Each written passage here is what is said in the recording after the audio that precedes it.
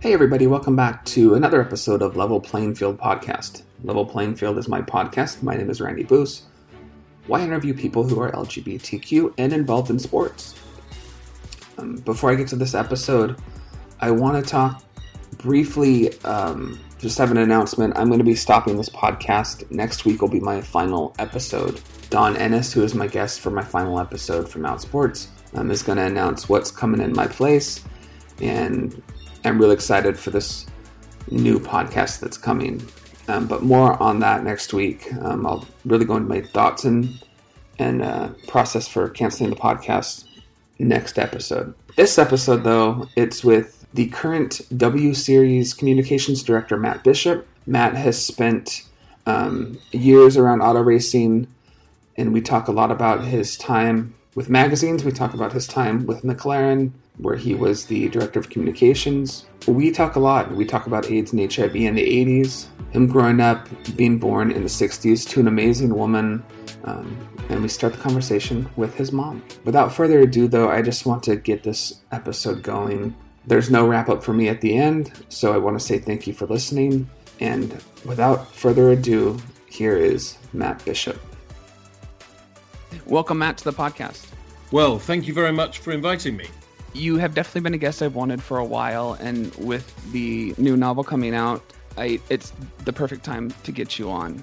I was looking into your life as I prepared for this, and one of the things that really fascinated me was really your family. Your mom was a novelist, married an American who was a classic pianist. You have family that were suffragists. You grew up in a family that was definitely, in modern political speak, were liberal. Tell me a little bit about what it was like as a kid for you before, sexuality became a thing, before auto racing.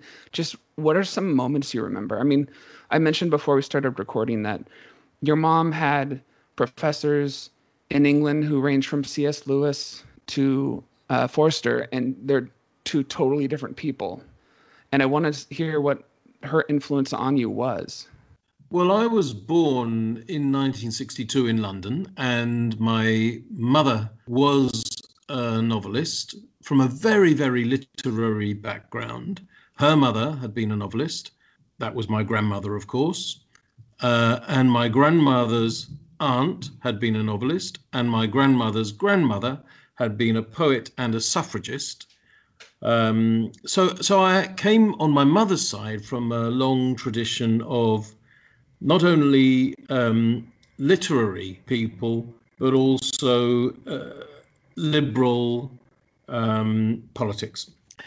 And on my father's side, my father was and is, my mother's passed away sadly, but my father was and is a Californian concert pianist, classical, very, very classical, Mozart, Beethoven, Brahms, all that kind of thing. My mother and father were together for a short time, only about 3 years. But I'm still in touch with my father, but he wasn't living with us during my childhood. So very much I was brought up by my mother and brought up to read and to love books and to revere writing and writers. I suppose it wasn't a surprise that I drifted into journalism when I did. But prior to that, yes, my mother wrote 2 novels when she was in her early 20s, and therefore I was a little kid, a baby or a toddler, probably around that time. And yes, she had been educated at the University of Cambridge, and she had been tutored in the late 50s by C.S. Lewis, by E.M. Forster, and by F.R. Leavis, who's not as famous as those two, but in terms of the respect in which he's held as an English literature lecturer and critic at the very top. So, yeah, she was, that's, I suppose, what Cambridge University was like in the late 50s, and I was born in the early 60s, and I, therefore, was born into that very literary world. It's just mind-boggling how strong of a woman your mother appeared. And we'll get to you. Sorry if we focus a little bit on your mom for a second. But I one of the things that caught my eye was she was a defense witness for the later Chatterley trial in 1960. Yes. she fought. I mean, I think she was interviewed later on, and she said that great writers should be shared and not edited or censored. And so at a young age, you were probably hearing about the voice coming out of people. Let them be what they write. It's interesting because going back to that young age, obviously encouraged to read. Was your mom's influence? I mean, I have so many thoughts, so sorry if I'm a little rambly, but how was her influence on you when you were reading, when you were in school? So my mother was called as a witness for the Lady Chatterley case in 1960. That was 2 years before I was born. I was born in 1962. Mm-hmm. But she was called because my grandfather, her father, was a friend of Michael Rubenstein, who was the lawyer, I think, for Penguin Books, which was the defending publisher for the D.H. Lawrence against the Crown, or Penguin Books against the Crown, when the Crown had decided that Lady Chatterley's lover should be banned for obscenity. And you have to remember, this is 1960. It's 60 years ago, but it's not 500 years ago. And, in the court case, one of the questions that was asked was, would you be happy for your servants to read this book?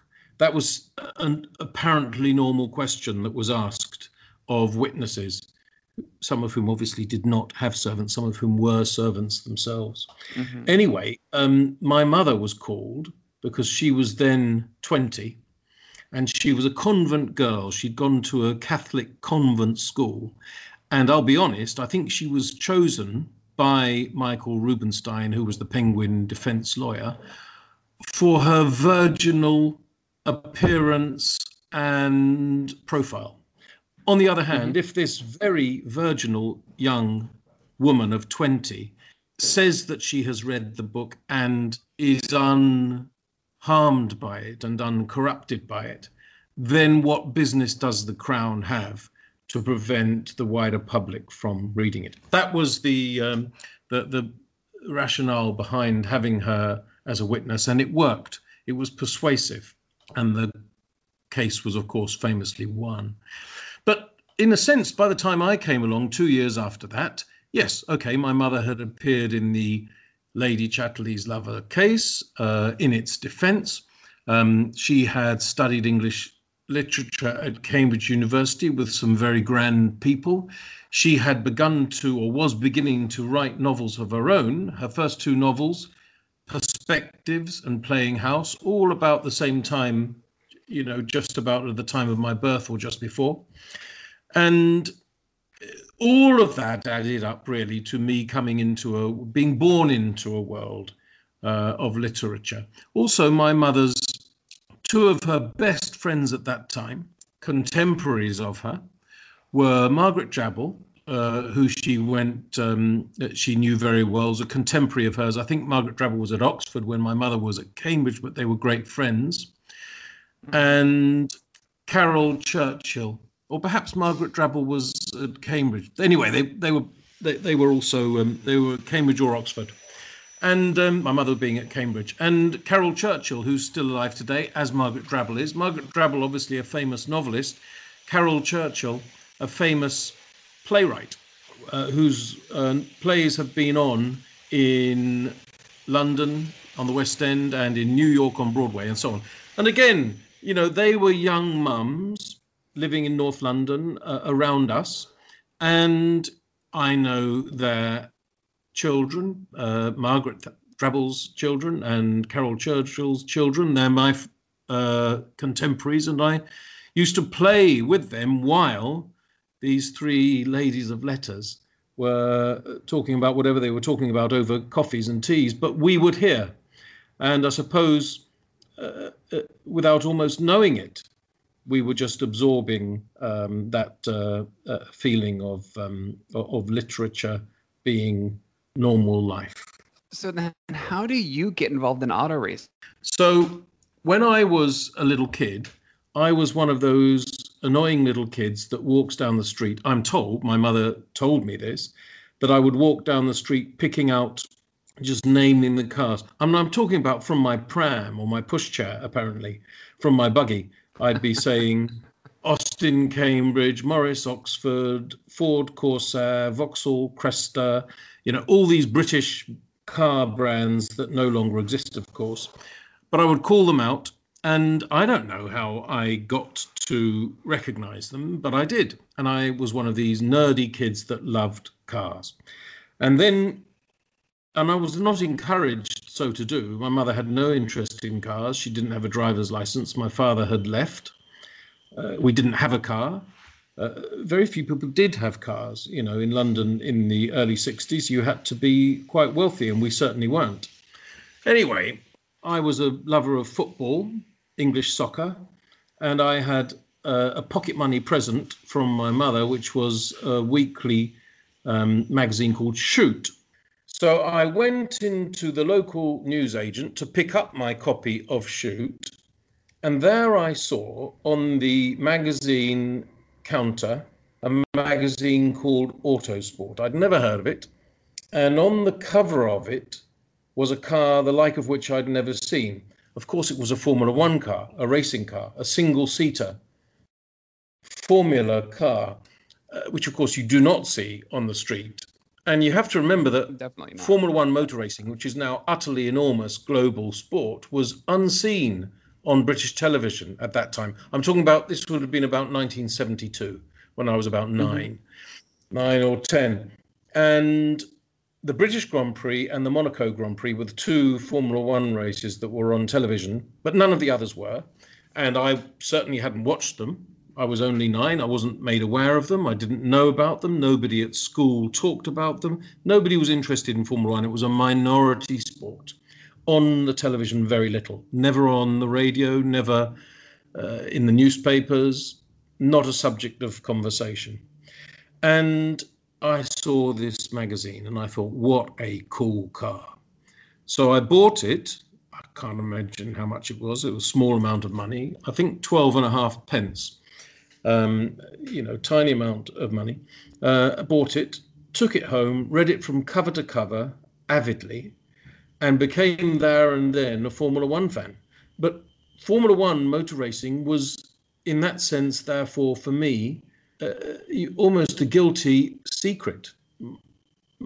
Nobody I knew interested in it. Nobody I knew had never uttered the term Formula One. My mother probably hadn't heard of it, and nobody at school ever talked about it. But I had my hobby, and I bought Autosport every week. And years and years and years later, of course, I had a column on Autosport and was the editorial director of the company that published it. But we're missing out quite a few years in between. So let's bring it all together too. And being an LGBT sports podcast, when did you start to realize that you weren't like the other boys? I suppose I began to work that out at a very young age. I don't know, 10, something like that. The beginnings of puberty. And of course, I'm now 57. So we're talking about half a century ago now. And although London now is a very libertarian place for children to grow up LGBTQ+, in those days it certainly wasn't. That there was no positive representation of gay men, or indeed women, or bisexual, or certainly transgender, anywhere at all. But as a gay man, there was one person on television who was a comedian called Danny LaRue, cross-dresser, and all played very camp for laughs. But there was no normal depiction of what it could be to be a gay man. Not in a social sense, not in a sexual sense. All of it was hush, hush. And if it was mentioned at all, it was in the context of sin and crime.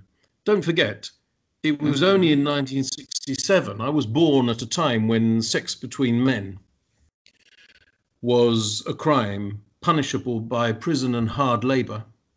And only in 1967, when I was 5, did the law change. But the law changed because of the Wolfenden Report of 1967 in the UK, or in England actually. The law changed to allow the following. It allowed sex between two men, adults consenting. So the phrase came out, consenting adults in private. They had to be adult. That meant they had to be more than 21. The age of consent for straight sex was 16, but for gay sex between men was 21, completely different age. Oh, it had to be only two men. It couldn't be three.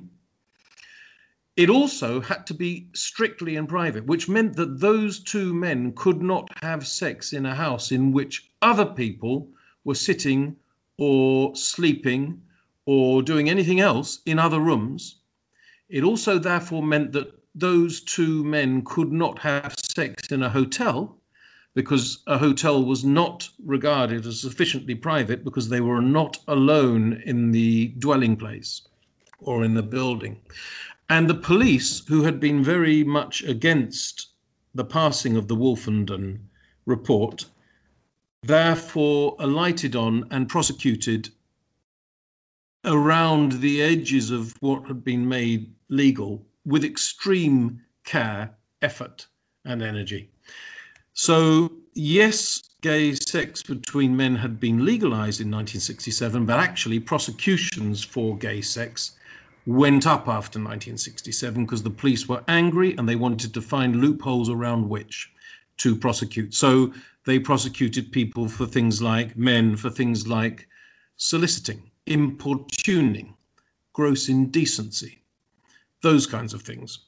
It was actually quite difficult to have sex.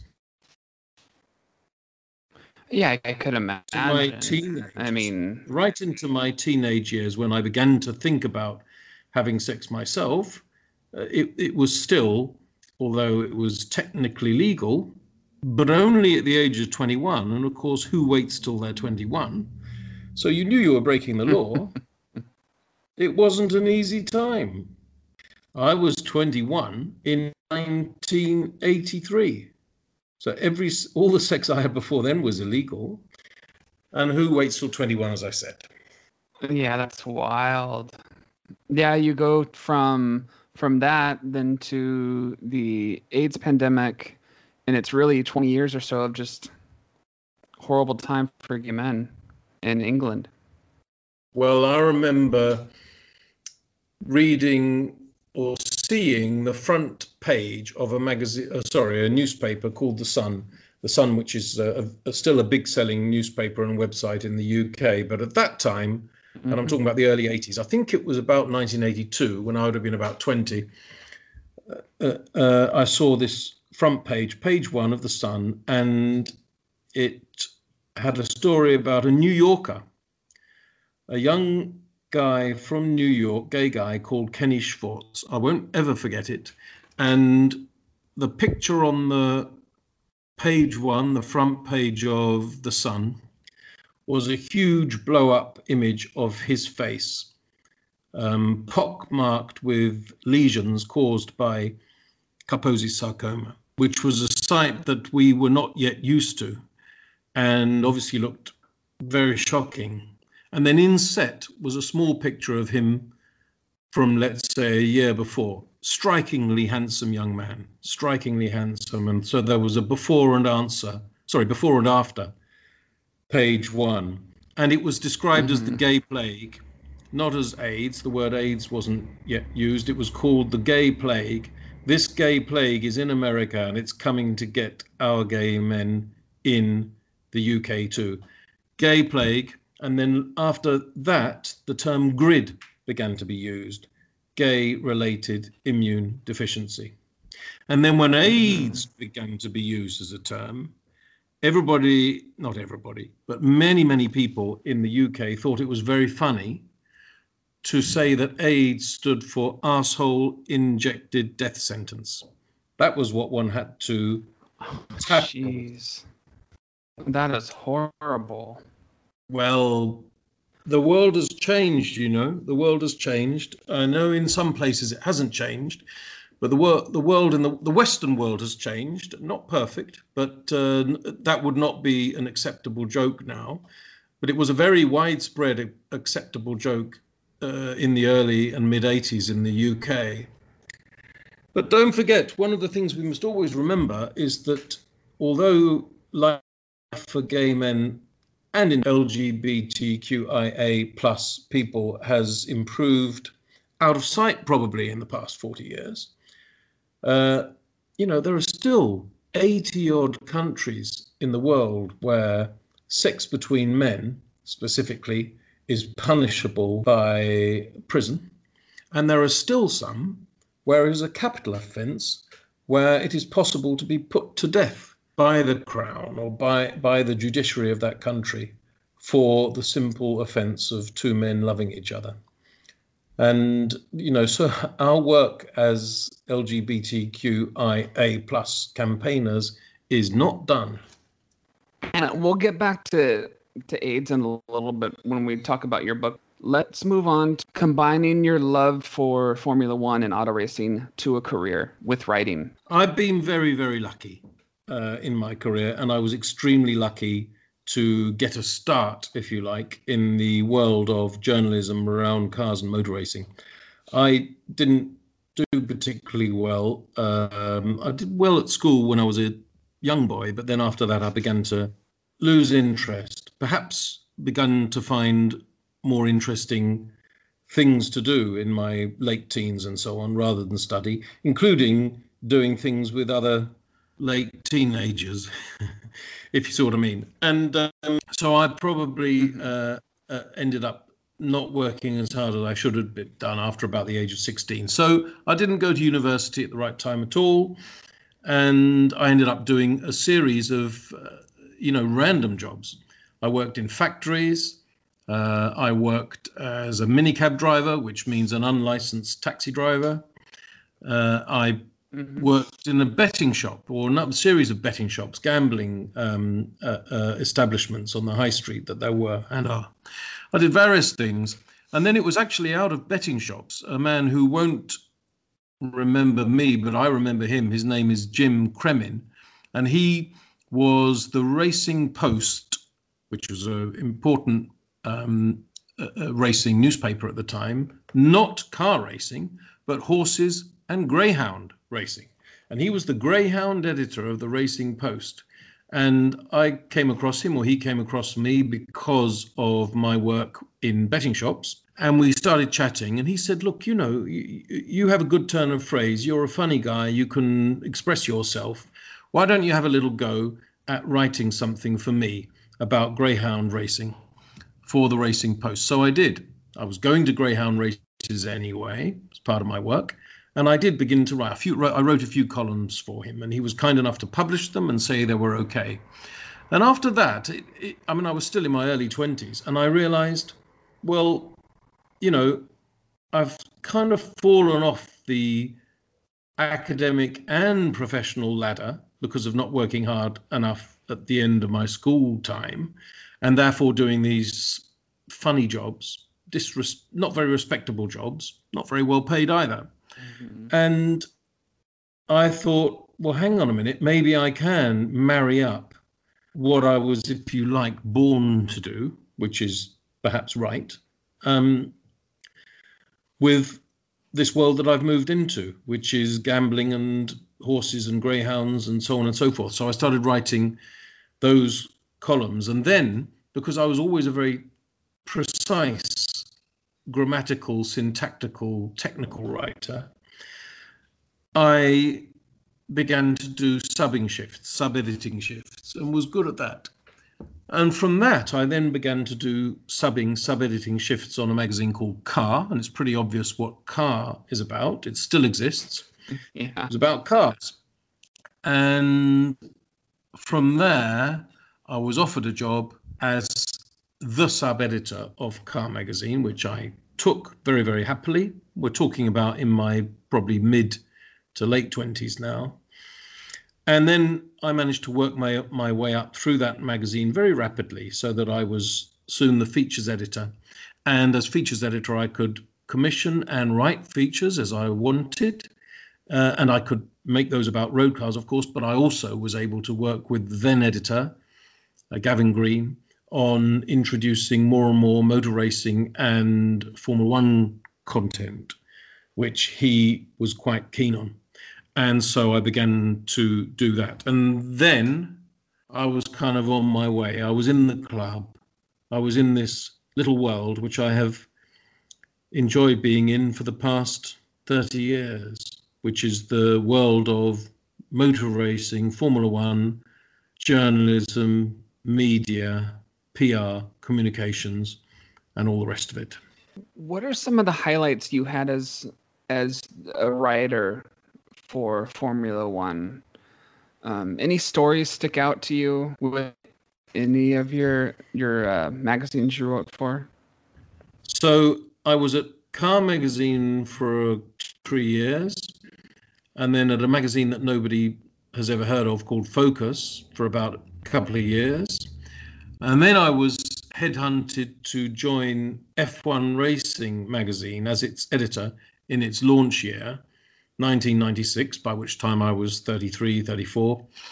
And by that time I was, probably reasonably well established in the world of car journalism, but not so much Formula One. But I knew that this was a great opportunity for me. And I hired some very good people to whom I'm extraordinarily indebted. I'm talking about Alan Henry, no longer with us, Ian Young, no longer with us, Peter Windsor, now a great, great friend, Tom Clarkson, very, very good writer, still a friend, many others. I could also include Darren Heath, great photographer, great friend. And a small number of us, and I probably should mention others, and if I haven't mentioned them, I mean to mention them all, but we managed to put together a great team that began to put together a good magazine. And it was enormous fun. If I want to, in answer to your question, particular stories, I think there are two. One is a story quite early on. It happened in the autumn of 1997. Darren Heath, our photographer, and I noticed a peculiar anomaly in the way that the rear brake discs of the McLaren cars were glowing on the exit of the Niki Lauda curve at the A1 ring in 1997. Bit technical, I know. I won't get more technical, I promise. But we noticed that. We began to realize that there must be something that we didn't know about, and we did some proper sleuthing. And we discovered that there was a second, not illegal, incredibly ingenious. And then through some very, I have to say on behalf of both of us, but I give Darren Heath the credit for this, found a way to take the photographs, and he did take the photographs of the footwell. So you imagine you have to get the camera right down into the footwell of the car. And how can you do that? Yeah. That was difficult. But he managed to do that in a totally legal way. And we were able to come out as a monthly magazine with a scoop that scooped the world that no newspaper or weekly magazine had. And we had shown that McLaren had this very, very clever second brake pedal. Well, it caused a storm in Formula One. Ferrari went absolutely mad about it, complained about it to the governing body of world motorsport, the FIA, and eventually they managed to get it banned. But to be fair to McLaren, it wasn't illegal at the time when they were running it. Ferrari managed to get it banned thereafter, about 6 months after. It was a huge story, and in a sense it made my name, Darren Heath's name, and indeed F1 Racing as a magazine, as not only a nice, glossy, pretty, well-written magazine with some nice pictures in it, but also something that nobody who was connected with Formula One could possibly afford not to read every month. And it just became the Bible in that sense. It was extremely good for us. That was a very good story. The other good story, and all I would give Darren Heath all Well, the and credit. actually, let me interrupt you too. Yeah, I want to set the tone a little bit more too for Darren. You know, it obviously was digital photography age. To get a clear photo like you guys did, when you just can't snap a pic, look at it, oh, I need to do another one. Proper talent for the photographer to capture what you did. Yeah, he was shooting blind. He had to put his camera down into the footwell of Mika Häkkinen's McLaren. And I'll tell you the technique he used, BLF, bracket like fuck.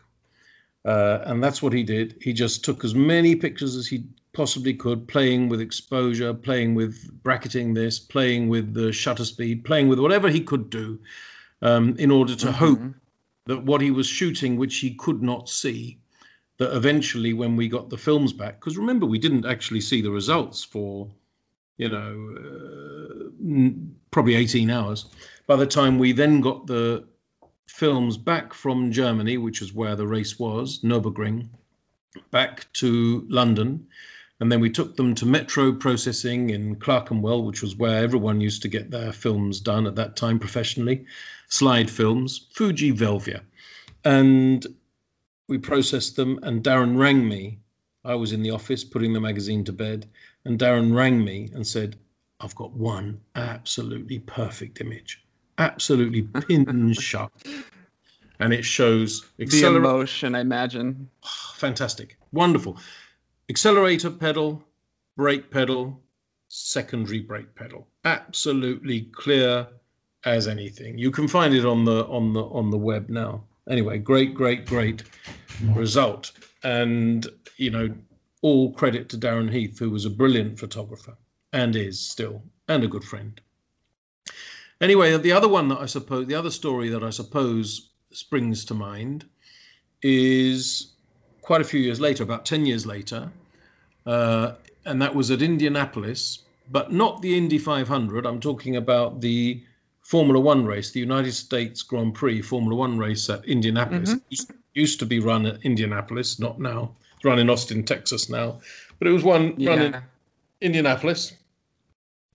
And there was a photo shoot. We at F1 Racing were doing some photo shoots of various drivers, and one of the drivers was Ralf Schumacher, not Michael Schumacher, Ralf Schumacher, Michael's younger brother. But he was racing for the Toyota team. Obviously, Toyota, a huge company, one of the largest companies in the world, and probably the largest company in Formula One at that time. And of course, Ralf was Michael Schumacher's little brother, and Michael Schumacher was the multi-champion and the most important person in Formula One at that time. And anyway, Ralf was a difficult man with media. I'm not saying he was a difficult man all the time, but with media, with journalists, he was tricky. And that year, he wasn't having a good time. His teammate, the Italian driver Jarno Trulli, was outpacing him and outclassing him. And we had to report that in our race reports. Anyway, Ralf was angry. Anyway, after a couple of minutes of the photo shoot, he said, hang on, stop. Look, I'm only going to continue doing this photo shoot if you guarantee that you'll give me positive editorial coverage from now on. So I said, I'm sorry, mate, it doesn't work like that. I'm sorry. The fact is that Jarno Trulli has been doing a better job than you this year, and we try to be accurate and fair, but we've had to report that, and I'm sorry if you don't like it, but it really would be, if you were doing a better job than Jarno Trulli, then we'd be reporting it that way, and Jarno Trulli would be upset. But it's just the way it is. We just have to report it as we see it.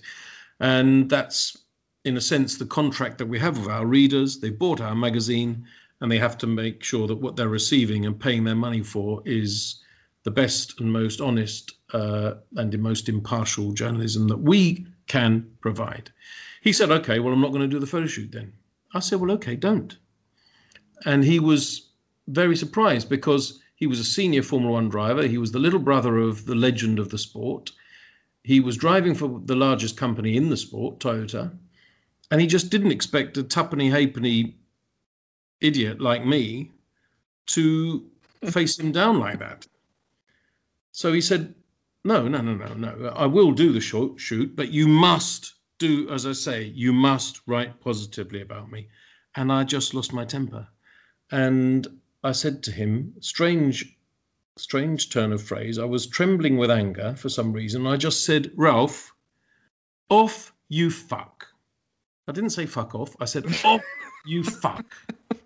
I don't know why. I thought it was more, maybe as I was beginning to frame the sentence, I realized that fuck off was so rude that off you fuck was somehow slightly less rude. He didn't regard it as less rude, and he duly obeyed and fucked off. At that point, I thought we were going to be in trouble. I thought I was going to get the sack. I thought that Toyota would make a formal complaint and all the rest of it, and Michael Schumacher would never speak to us again, all of that. But in fact, what happened was that as I walked down the paddock thinking, is this my last afternoon in gainful employment in Formula One, I encountered Jarno Trulli, who was the other Toyota driver, Ralf Schumacher's teammate, doubled up in stitches of laughter, saying, please just tell me every second of it. I think it's fantastic. Tell me more. And then I actually got a formal apology from John Howett, who was the British team principal of the Toyota Formula One team at the time, who formally apologized to me for his driver, Ralf Schumacher, seeking to pervert our editorial integrity in an appropriate way. So how about that? I was quite surprised. I've always been lucky. Always been a very lucky man.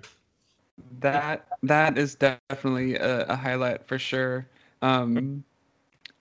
What made you take the jump to work for a team? Obviously, McLaren, one of the top teams in Formula One. But what made you do that jump?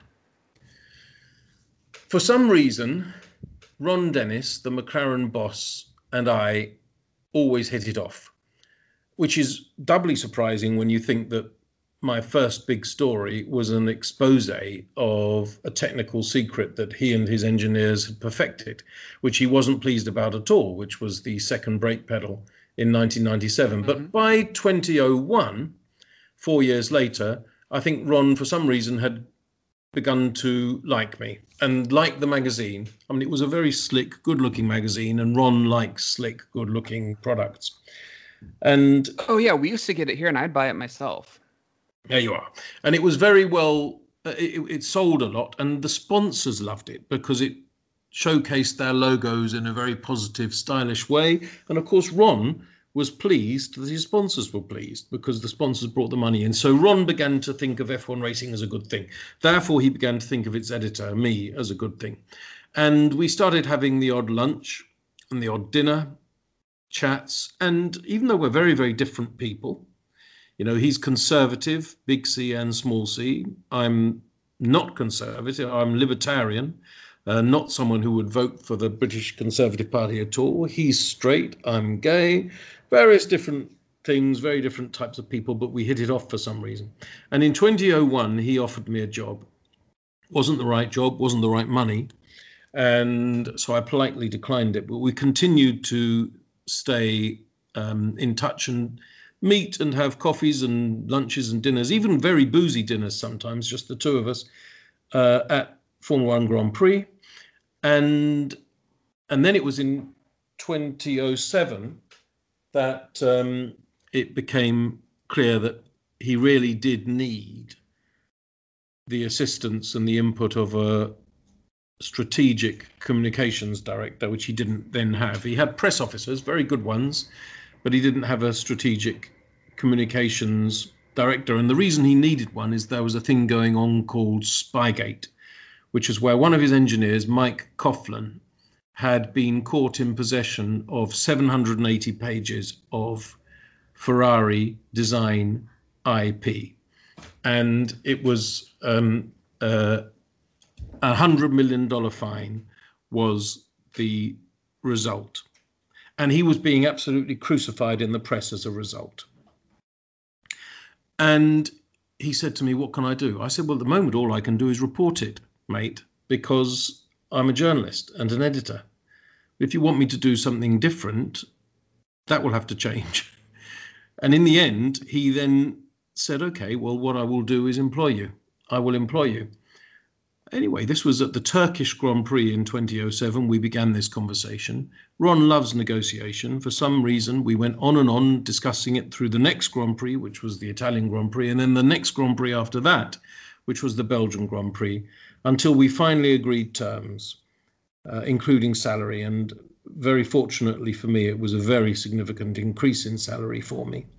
And that's how I got to join McLaren. And when I arrived at McLaren was reeling from the $100 million fine and the disgrace of Spygate. But inside that team, I found an extraordinary esprit de corps. Great people who felt wronged and battered. And it was a great privilege to be part of that team, led by Ron Dennis. And we were determined to lift our company and our brand and ourselves back to the top. And that's what happened in 2008, which is probably the best year of my career. Yeah, I was going to say, McLaren itself went from one of its lowest points to a high. I mean, and the big start for Lewis Hamilton with his first championship. Yeah. McLaren nearly died in the autumn and winter of 2007. No doubt about it. But it clung on. And the $100 million fine was paid. But that was very difficult to weather. And the sponsors were not impressed with the reputational kerfuffle in the media. And they weren't at all happy. So when we managed to survive and we went down to Melbourne for the first race of the year in 2008, that was a team, as I say, reeling and struggling and pulling together, battening down the hatches and hoping that we had managed to get through our worst time and that the only way would therefore be up. But we were very nervous about everything. Anyway, what happened that first race of 2008 in Australia?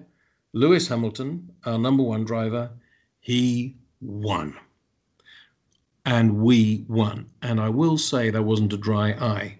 Because you have to remember, this is a group of men and women who thought they were down and out. And now we were on top of the world and we won a Grand Prix. Formula One Grand Prix again. Fantastic memory. Unbelievable memory. And from there, that whole year was an extraordinary year, of course. Ups and downs of all crazy kinds. Ferrari, with their two drivers, Felipe Massa and Kimi Raikkonen, winning races and very nearly winning the Formula One Drivers' World Championship as well. Our two drivers, Heikki Kovalainen from Finland, not at Lewis's level, but a very quick driver, but not at Lewis's level. But that enabled Lewis to score all the points, really, and take all the wins bar one. Heikki won in Hungary. But it meant, therefore, that by the end of the year in Brazil, we were down to the wire. And it was either going to be Felipe Massa for Ferrari or Lewis Hamilton for McLaren who was going to win. And it is one of the most dramatic showdowns in any sporting history, because what actually happened was that Lewis Hamilton, who was lying sixth and had to be fifth to win the championship. Felipe Massa was up the road ahead winning the race. But if Lewis could be fifth, he would get enough points to cling on to the championship lead and be champion. But he wasn't fifth, he was sixth. And as he started that last lap, he was sixth. And as he went through all the corners of that last lap, he was sixth. Until the last corner of the last lap of the last race of the season, he overtook Timo Glock and became fifth. By which time the Ferrari team were already celebrating their championship, because Felipe Massa had won the race 40 odd seconds ahead. And they didn't know that Lewis still had a chance to overtake Timo Glock. But he did. and their celebrations had to be immediately truncated. I must have been incredibly upsetting for them. And I have to say, much as I was thrilled, now thinking back on that day, abject disappointment for Felipe Massa and the Ferrari team. And my heart bleeds in that sense. But of course, we were overjoyed. We were absolutely overjoyed because we had come from the most extraordinary year where we thought 12 months before we were down and out. And 12 months on, we just won the World Championship. Lewis Hamilton's first I can't World imagine that Championship. feeling.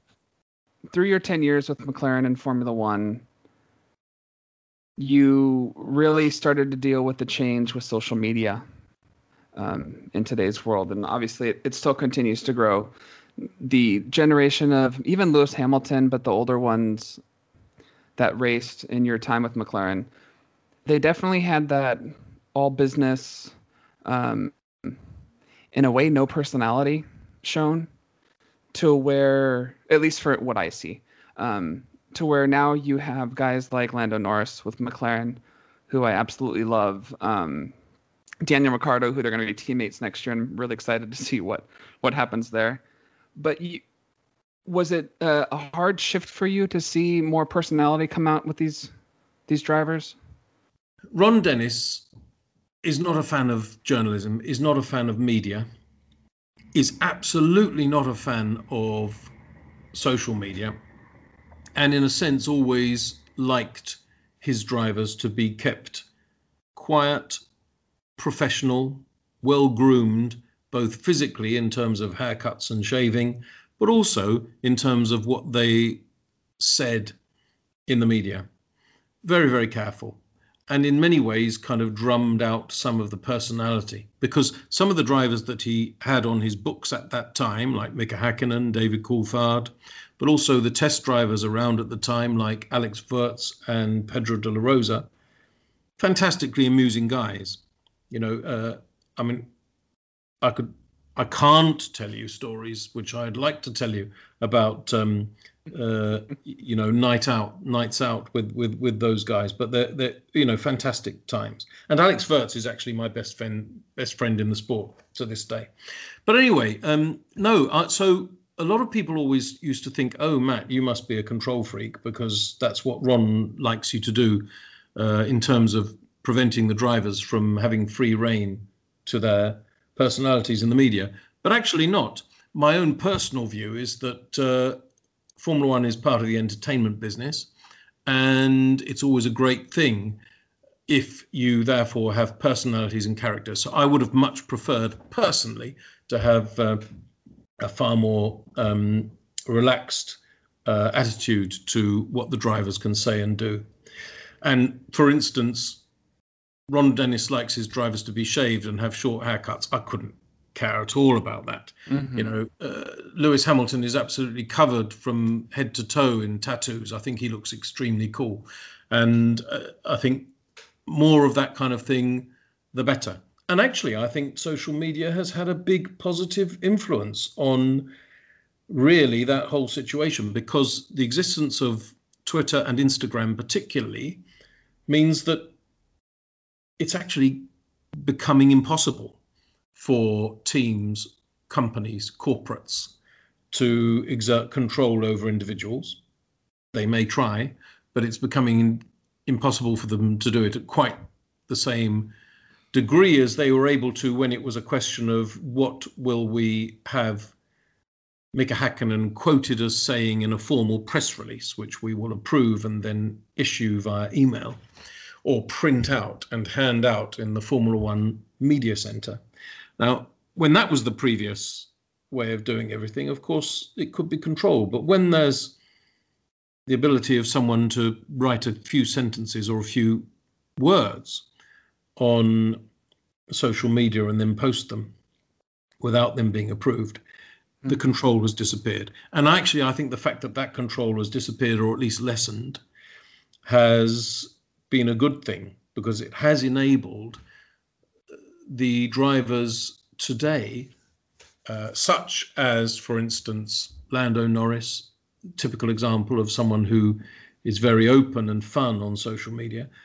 But actually, he's not more open and fun than David Coulthard was 20 years ago. He's just more visible because he lives his life on social media where the fans can see it. Mm-hmm. Whereas the fun side of David Coulthard would have been shown to 8 people on the inside of a Monte Carlo bar. And it just talks about, it's a great piece. I'll link it in the show notes.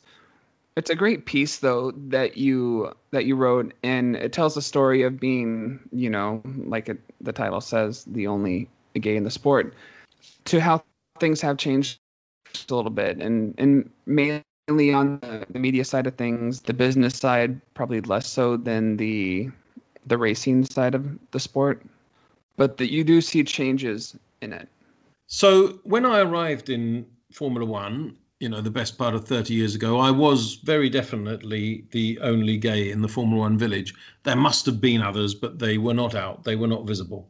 And by and large, I was accepted very warmly. I think partly because I was the editor of a successful magazine and therefore people didn't want to upset me. But nonetheless, speak as you find, and I was treated very well. With one exception of one driver whom I will not name. And the reason I will not name him is that I don't want to trigger some silly media feeding frenzy about him. But the reason why I want to mention him without mentioning him by name is that he began to call me a fat faggot. Now, I couldn't really argue with it because I was overweight and I was gay. I suppose I could only therefore argue with the rudeness, but not the factual elements of the accusation. But of course I didn't like it, being called a fat faggot. Who would? And the interesting thing about it was, although it was hurtful at the time, in fact, the result was positive for me because people began to say, well, poor old Matt being called that. And of course, the person who was calling me that began to be regarded as less of a good person, perhaps. And there isn't any point me mentioning who it was because it's the best part of 20 years ago. And I'm absolutely sure that he would never say anything like that nowadays because, everybody's in the Western world moved on from that kind of knee-jerk abusive vernacular that was quite normal back then. But nonetheless, it has changed a lot. What has not changed, I will say, though, in Formula One, and probably needs still to change, and that's why last year, with a group of other racing people, I was one of the founders, and also I'm now an ambassador of an organization called Racing Pride, which we set up with Stonewall, which is an important gay rights, LGBTQIA plus rights organization in the UK, and of course called after the famous Stonewall Bar in New York, Christopher Street. And we set that up because we were finding that young men and women, young boys and girls who were go-kart racers in their teens were still getting negative treatment and perhaps prejudicial behavior if they happened to be LGBTQ plus. And also, even in Formula One, where I certainly am not the only gay in the village anymore, because there are now gay journalists, marketers, PR people, and so on, but not necessarily out engineers and mechanics. So somehow the engineers and mechanics in Formula One who are gay have still found it difficult to be open about themselves even in 2020. And one of the things that I've been working on, particularly within Racing Pride, but the whole of Racing Pride is focused on, is to help teams, Formula One teams and race teams in general, to enable their LGBTQ plus engineers, mechanics to be able to be open with each other. One of the things mechanics do, you see, of course, is share bedrooms when they're on tour, when they're on the races, share hotel rooms.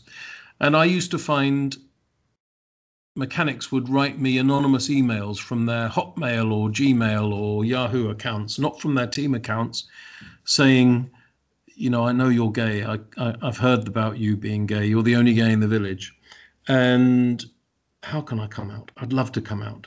but I can't, because I share a room, and when I'm coming out of the shower, he sees me naked, and when he's coming out of the shower, I see him naked, and he doesn't know I'm gay. And I used to say, by reply in my email, I said, I don't think he'll mind.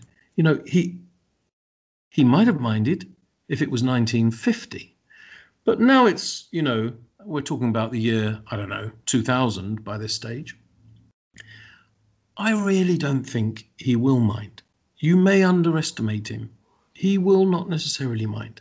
In fact, if he may in fact already know, he may already suspect, he may actually think it's quite cool. He might even ask you, if he happens to see you catching a look at his ass as he gets out of the shower, he might say, should I have a tattoo on my ass? I don't know. I tried to make light of it, but I think that actually that's the case, that in my whole experience of life, being open has been great and been the right way to be, and it's always the advice I've given. Big proviso and caveat, obviously, if you live in Islamabad, that isn't going to work. Mm-hmm. But in the Western world, particularly in 2020, most of the impediments to being out and proud are imaginary, I think. I hope for most people they are true. I think you bring up a good point too about the racing side of things still being a little bit more closeted, and that actually helps me transition to the next topic, because you moved on from McLaren and went to the W Series. It's an all-women's auto racing series, mainly in Europe, but you're going to have an American race next year, assuming COVID is dealt with. But so how was that? How did you make the transition? How have you found the culture there? And just tell me a little bit about the series itself. Well, halfway through 2017, I left McLaren. And what I actually did over the next few months was write a novel, and we can come to that, because the novel has it has nothing to do with Formula One at all. But that's when I wrote the novel. And then as I was kind of coming out of writing that novel in early 2018, I began to, my head put up out of the water again and thinking, right, what shall I do? Because I need to get an actual job as well as, writing this novel, which I'd enormously enjoyed writing. And then David Coulthard, obviously an ex-McLaren driver and somebody I'd known for years and years, he rang me up and he said, it was confidential at the time, of course, he said, a friend of mine, Sean Wadsworth, and I, David Coulthard, are planning to launch something probably called W Series, which will be a single-seater motor racing championship for female drivers only. And we'd like to talk to you about maybe you helping us by heading up the whole comms operation. Anyway, immediately I was a bit skeptical. I thought, really? But surely the whole point is that women should be able to race alongside men. And we discussed it. And then I realized that they'd done the thinking around that area. And I now have too. And I obviously agreed to join. And I'm now a communications director of W Series and have been there since the very start. So if you ask about culture, well, we formed the culture. And one of the things that we were absolutely keen and 100% determined was that W Series would completely embrace diversity and inclusion in every way. So, and it does. And we have always had lesbian drivers. We've got drivers from Africa and Asia. We have white drivers and black drivers. We have many different types of drivers. We have mums, we have teenage drivers, we have older drivers. And we decided we didn't want to discriminate against any of them and give them all an absolutely fair chance. Because we're not just a series or a business, we're also a mission.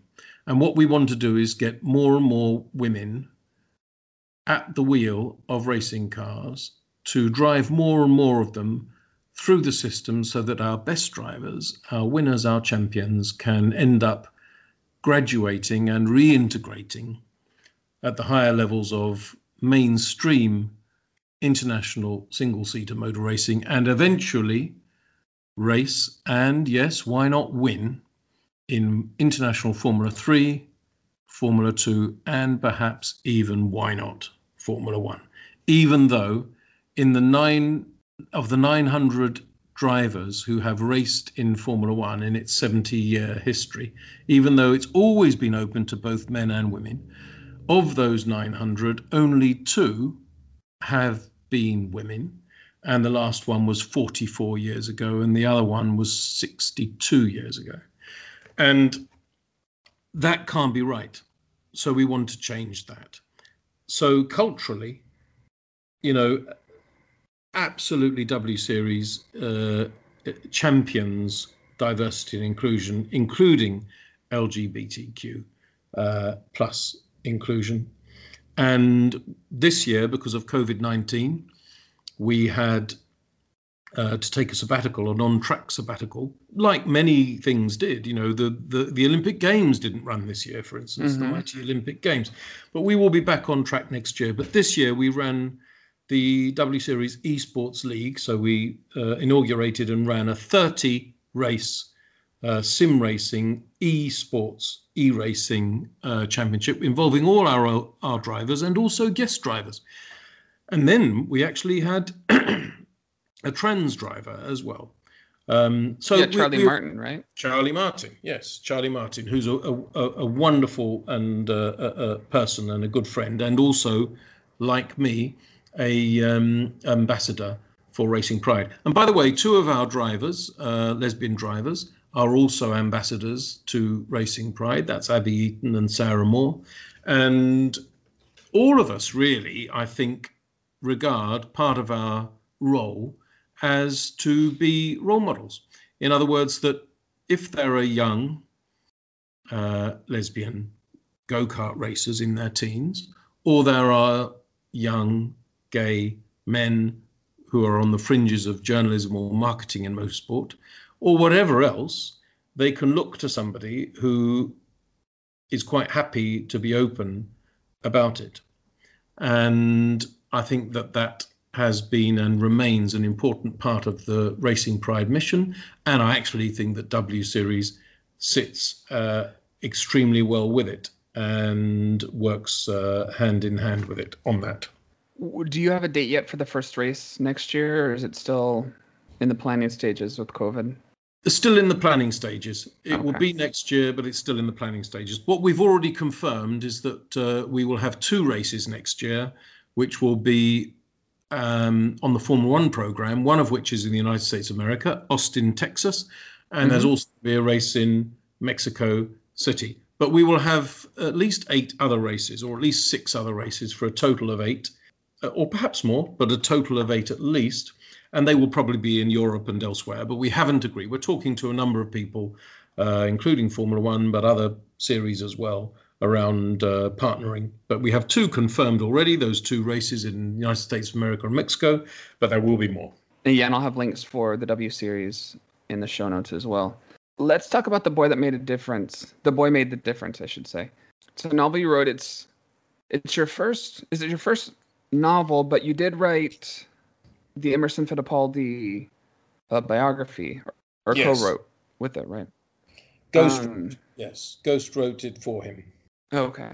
Obviously, I'm assuming, like we started with your mother, she was probably a big influence. But what made you want to write a novel after a career in auto sports? I'd always thought that perhaps there might be a novel in me. I was brought up to it. My mother, my grandmother, my great-great-aunt, my great-great-grandmother, all these people wrote and wrote fiction.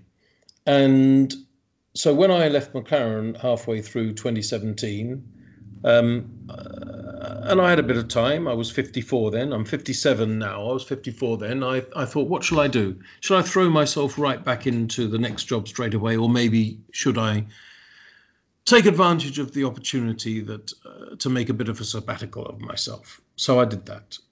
I did go on a couple of holidays with my husband, Angel, and enjoyed them in France and Spain and Scotland. And when we got back, that was by that time about September 2017, and I had this idea for a novel. And I had worked as a home support volunteer or buddy for an organisation called London Lighthouse, obviously based in London, which was at that time the largest HIV/AIDS centre in the world, which Princess Diana was a patron of and a frequent visitor of. And, you know, younger gay men, or indeed younger people, don't always really know quite what a Holocaust HIV/AIDS was for gay men in the late 80s and early 90s. In the Western world, in America, in the UK, in France, and so on and so forth, in Brazil. Of course, one thing I must make clear is that it still is globally. I mean, in sub-Saharan Africa, HIV/AIDS remains an absolutely terrible problem, because in those areas, they don't have the antiretroviral meds that we now have, which mean that if you are HIV positive in the Western world now, there is no reason why you should die soon. But I'm afraid in sub-Saharan Africa, that isn't the case. And of course, in the late 80s and early 90s, wherever you were in the world, it was not the case. If you were 30 and you were diagnosed HIV positive, the chances of you seeing 35 were slim. Chances of you seeing 33 were also not good.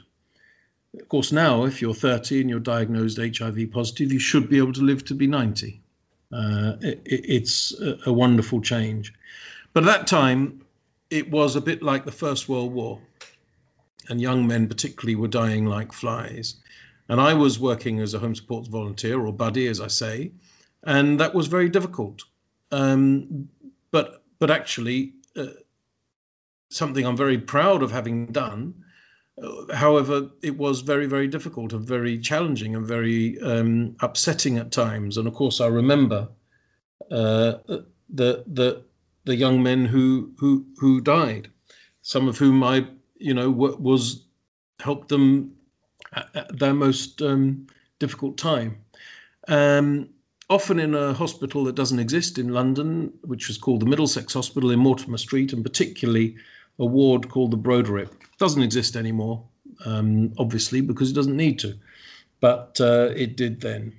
And I thought there might be a novel that could be written with that as a narrative backdrop. Now, I'm making it sound an incredibly upsetting, miserable, maudlin, depressing book because of misery and death and illness and disease. And obviously that exists in the book.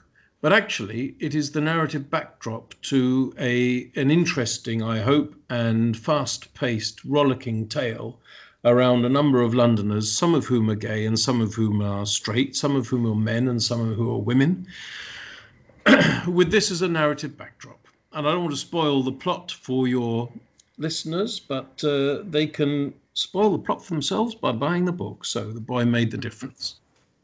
Yeah, because I'll have links to you've sent me the UK link, and obviously you can get it on Amazon as well.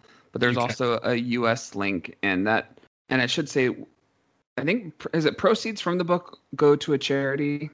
So all proceeds from sales of The Boy Made the Difference, my first novel, all of them will go to the Bernardine Bishop Appeal. Now, Bernardine Bishop is my mother, or was my mother, who died of cancer in 2013. And when she died, I set up in her memory and her honour the Bernardine Bishop Appeal, which fundraises for Click Sargent, which is a wonderful charity which acts to help children and young people and their families when those children and young people are diagnosed with cancer. And I don't think there can be a more deserving charity than that which helps people around the whole area of child cancer. And my mother was very much a family person, not only my mother and my brother's mother, but also a grandmother and a doting one. And it seemed to me that the beneficiary of the Bernardine Bishop Appeal should be not just a cancer charity, but a children's cancer charity. So yes, every penny that I earn from sales of The Boy Made the Difference will go to Crick Sargent Children's Cancer. That's awesome. I do want to touch on you made the reference about the dying in the 80s from AIDS is like how the young died with war for World War I. It's pretty accurate, but I think it also should be pointed out too that in the 80s when gay men, and this is coming from the American perspective, I don't know what it was like in England, but gay men in the US, when they were diagnosed and they were dying, fortunately for World War deaths, they're celebrated and honored, but for people who died of HIV and AIDS, they were not. A lot of times they were shamed, they were abandoned by their family. And so while your book is not a depressing book, I hope people who read it understand how much has changed with HIV and AIDS. And it's in the recent history. It's not like it's hundreds of years ago. It's recent. Everything you say is absolutely true. And that's really why I decided to write it. I mean, my husband is 31, I'm 57. So that is quite an age gap. And he is of an age where, thankfully, he didn't have to live with first-hand experience of seeing his friends die in their 20s. And I, of course, am of an age where I did have to have that experience. And I realized from getting to know and love Angel, my husband, that he and also his friends of his age didn't know that. And I began to explain it to them, and by and large, they wanted to know more. They were interested. And then I thought, well, why don't I turn this into a narrative treatment, which is hopefully going to be a novel that is of literary merit anyway, but also will not only entertain, but also inform and educate. Because as you say, it really isn't very long ago. It isn't 100 years ago. It's 30 years ago, only 30 years ago, when life for gay men was completely different from how it is today. Mm-hmm. Let me wrap up our chat right now with the question I ask everyone. If you can go back in time and tell your 12, 13, 14-year-old self, whenever you started to identify as a gay man or you thought you were, what's one thing you could tell yourself to help you in the process, to maybe help kids now who are going through that, to help them get through it and understand it and accept it? Really, I have two little mottos that might work as an answer to your question. The first is live and let live. And think hard about what that means in all its nuances. So live and let live. So live, do what you want to do in your life, enjoy it, do it to the best of your ability and with your greatest energy. Live your life, but also let live. Allow people to live in a different way from you if that's how they want to be. If you don't like it, or you don't approve of it, or it doesn't float your boat, or it doesn't interest you, it doesn't matter. We're all different. And I think difference is something that we who are all in this weird and wonderful life together need to understand is important and to be embraced. And actually, I would say that some of the changes in the political regimes of the United States of America and the United Kingdom in recent years have perhaps not helped with that very much. No, not at all. Nobody on this side of the Atlantic is a very big fan of President Trump, I'm afraid to say. No, a lot of us over here aren't either. So. I realize that. But I think live and let live and embrace the difference. That's the first one. The second one is, if in doubt, say yes. What I mean by that, but of course, I don't mean you say yes to everything. If somebody comes up with an extraordinarily bad idea, they suggest that you murder someone, then of course, I don't mean you should say yes to that. But then you shouldn't be in doubt, because your answer should be no. what I mean is that if you're genuinely in doubt about something, and you've thought hard about whether you should do it, and you're still in doubt, as you go through your life from age 0 to age 90, or whatever number of years you're granted, if when in doubt you say yes, compared with if when in doubt you say no, I am convinced that you'll end up having a better life, and you'll do more good, and you will have more fun. You might make some mistakes, but if in doubt, say no is a bad maxim, which leads to an unhappier person delivering less benefit for his or her fellow human beings. So those are my two maxims that I suppose my 57 years have taught me, and if I were 12, I would like to hear them, is live and let live, and if in doubt, say yes. Awesome. Matt, thank you so much. If you are a fan of Formula One, if you're a fan of history, follow this man for that reason alone on Twitter. And what is your Twitter handle? At the Bish F1. My nickname in Formula One or in motor racing is The Bish, because my surname is Bishop. So at the Bish F1. Yeah, I mean, the tweet over the weekend with the first and only gay auto racer. No, there's been three. There've been three Formula One drivers. There's been Mike Beutler in the early 70s. There's been Nisha Cabral, who died 2 weeks ago, who was bisexual, and that's the one I tweeted about. And there's Lella Lombardi, who's one of the only two female drivers. So actually, the three LGBTQIA plus drivers in Formula One history out of 900 drivers, one is gay, one is bi, and one is lesbian. Beutler, though, actually came out, or I guess he sort of came out when he was actually racing, though, right?